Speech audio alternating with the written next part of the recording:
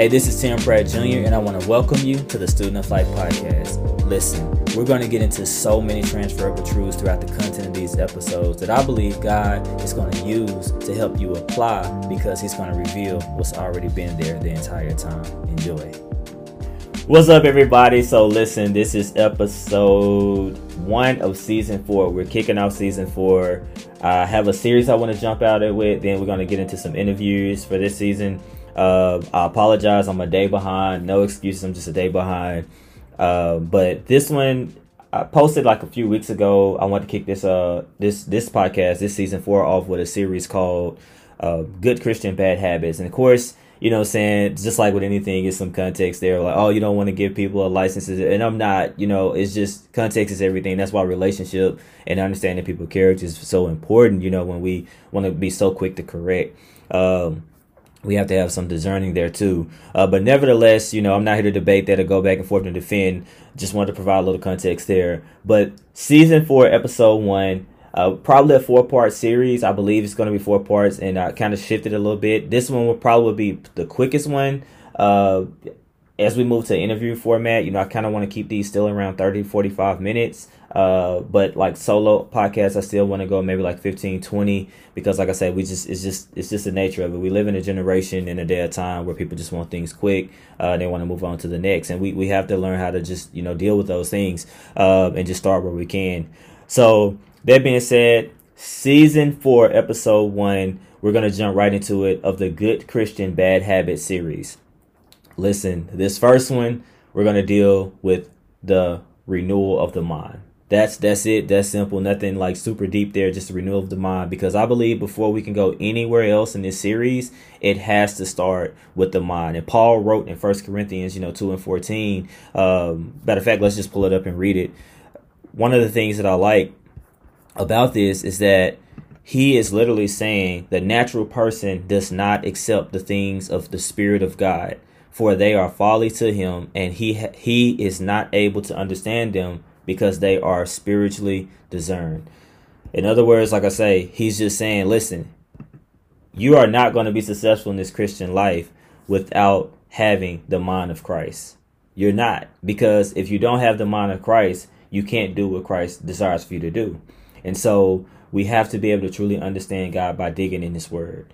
And, being in ministry, and now recently, kind of, I guess you could say, doing it officially, one of the things that I was guilty of and I had to repent for is that, when we extend the invitation to discipleship to people, we often say, hey, believe in our mouth, confess that Jesus died and rose with all power in his hands, for the admissions of your sins, the reconciliation. Everybody kind of have a way that they present it, but it's literally going to Romans, what Paul was writing. And we say, confess that with your mouth and believe with your heart by faith. And we do. We accept Jesus, our Lord and Savior, Jesus Christ, instantly. And we believe that our mind should be changed and renewed right there on the spot. So we send that person out, and now they're out there, like, started with myself, it's all inclusive. It's like, well, I'm still practicing things. Like, I can't shake these habits, or like, I thought that these things with these desired stuff are going to go away. And that's the furthest from the truth, because it's called discipleship. And see, discipleship is going to cost us, because we are called to die to self. We are called to take up our cross, put our flesh to death. So we have to participate in it. But we have the Spirit, which is the engineer. He's the just that source of power that God left. So he say, I know that you can't do it in your own strength by yourself, so I'm going to leave you an advocate. And he left us the Holy Spirit to help propel us, man, to help us do these things that he has called us to do, because it wouldn't have been fair. If we didn't have the Holy Spirit, all of us would be jacked up. None of us would be able to truly walk this life, because we can't do it in our own merit. And so in the body of faith, yes, the Spirit of God is very important, but we also have to understand that the mind, and that's why I want to start here, the mind is the key to a successful Christian life. It really is. I mean, I've heard many people say, it's the battleground. The arena of faith is falling in the mind, because it's just, we are logical human beings, and we're just thoughts and all these type of things. It starts there. And then once it starts there, it penetrates the heart. And so therefore, the mind is very essential and we have to renew it. And that's why I say this first episode of this series is the renewal of the mind. And our foundational text is Romans 12:2, the ESV. Do not be conformed to this world, but be transformed by the renewal of your mind, that by testing you may discern what is the will of God, what is good and acceptable and perfect. And that's the ESV. Let's read that one more time. Do not be conformed to this world, but be transformed by the renewal of your mind, that by testing you may discern what is the will of God, what is good and acceptable and perfect. Just kind of what we said with Corinthians. It all points. It all goes with each other. I cannot know the will of God if I don't know his word.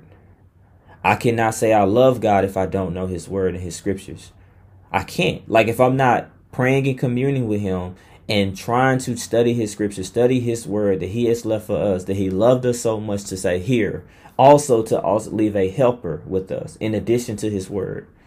If we don't plug into that through daily communion with him, we're not being transformed. So those bad habits are going to overtake you. And a lot of times people ask me, they say, hey, man, like, okay, what separates you from me? Like, I'm pretty sure you still struggle with some things, and we're all going to do. That war is always going to be there. So those bad habits are never going to go away because it's very much known that we live in this flesh.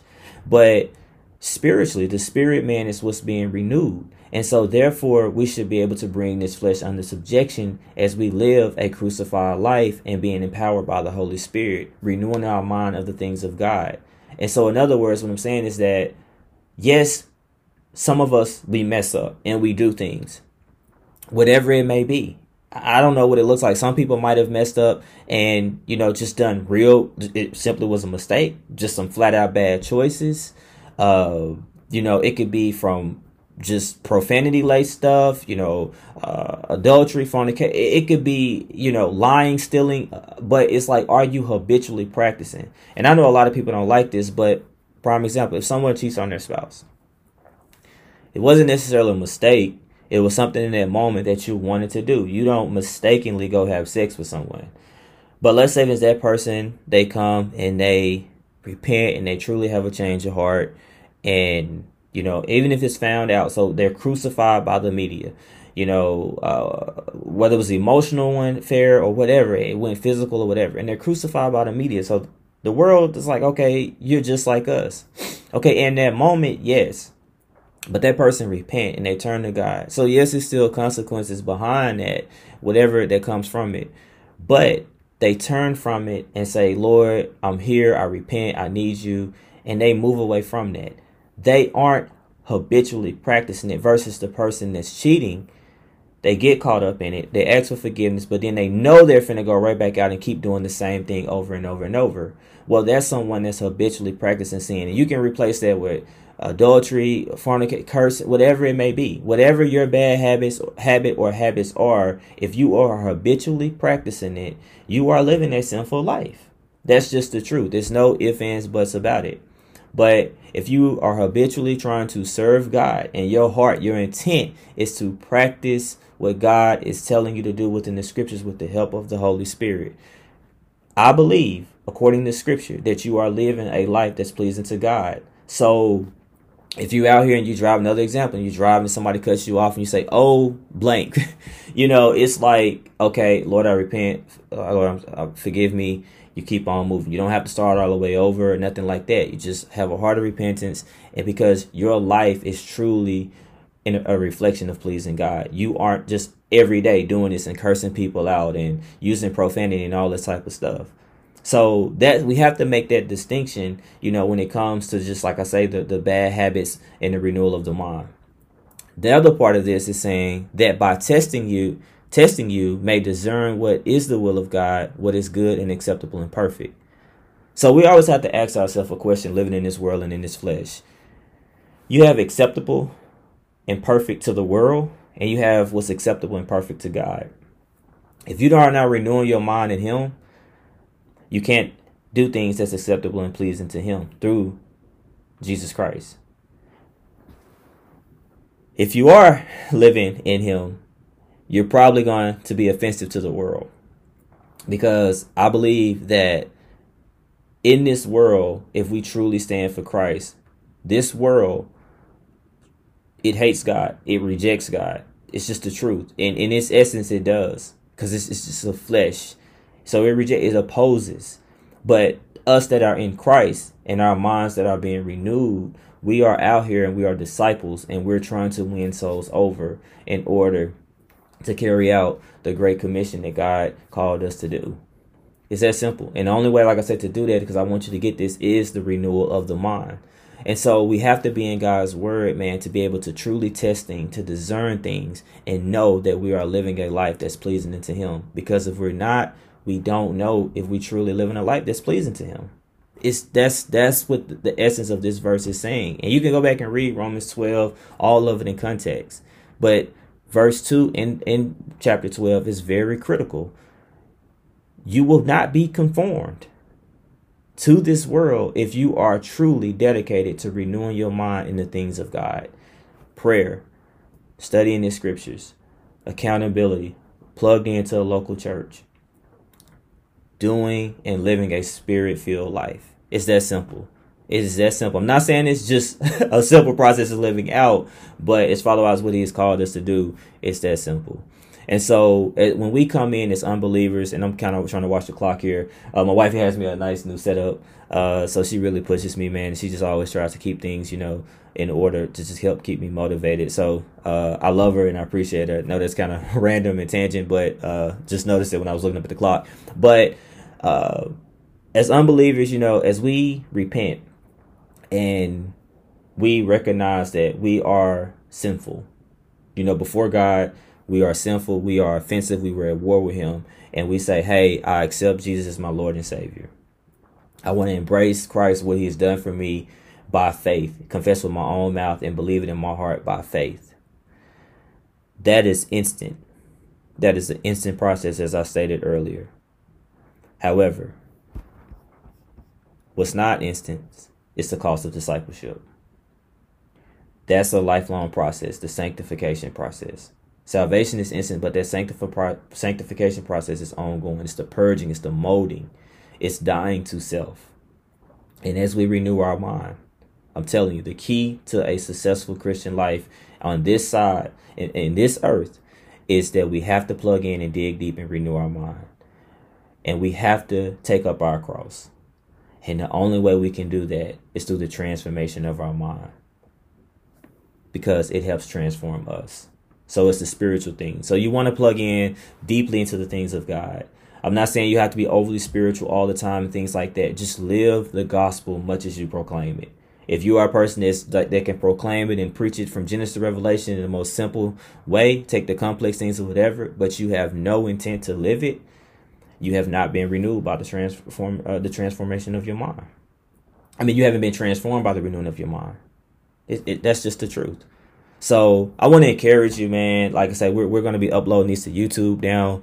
So I'm kind of trying to look back, at the camera. I know you can't see me if you listen to audio, but we're going to be uploading these to YouTube now. And I mean, like I say, you'll hear this in the outro. If these are blessing you, if previous episodes have blessed you, if this one, and the ones to come, and you just feel like in your spirit that, hey, man, these are really going to challenge me, they're going to bless me, share them. I just want to do God's will, man. I want everything, truthfully, my heart is to just please God. I want to point to Christ, and I just believe in some way, some shape, form, and fashion, he will take care of me, my family, and on and on and on. But, yes, it's very important that we have to understand that we have to, God works through other people. So my vertical relationship with God is it has grown tremendously. And it's times I even have to repent in that, because I give him sloppy seconds, or I don't give him what he deserves or requires of me. But I repent, and I just thank God for his grace and mercy. However, I have vertical relationships as well.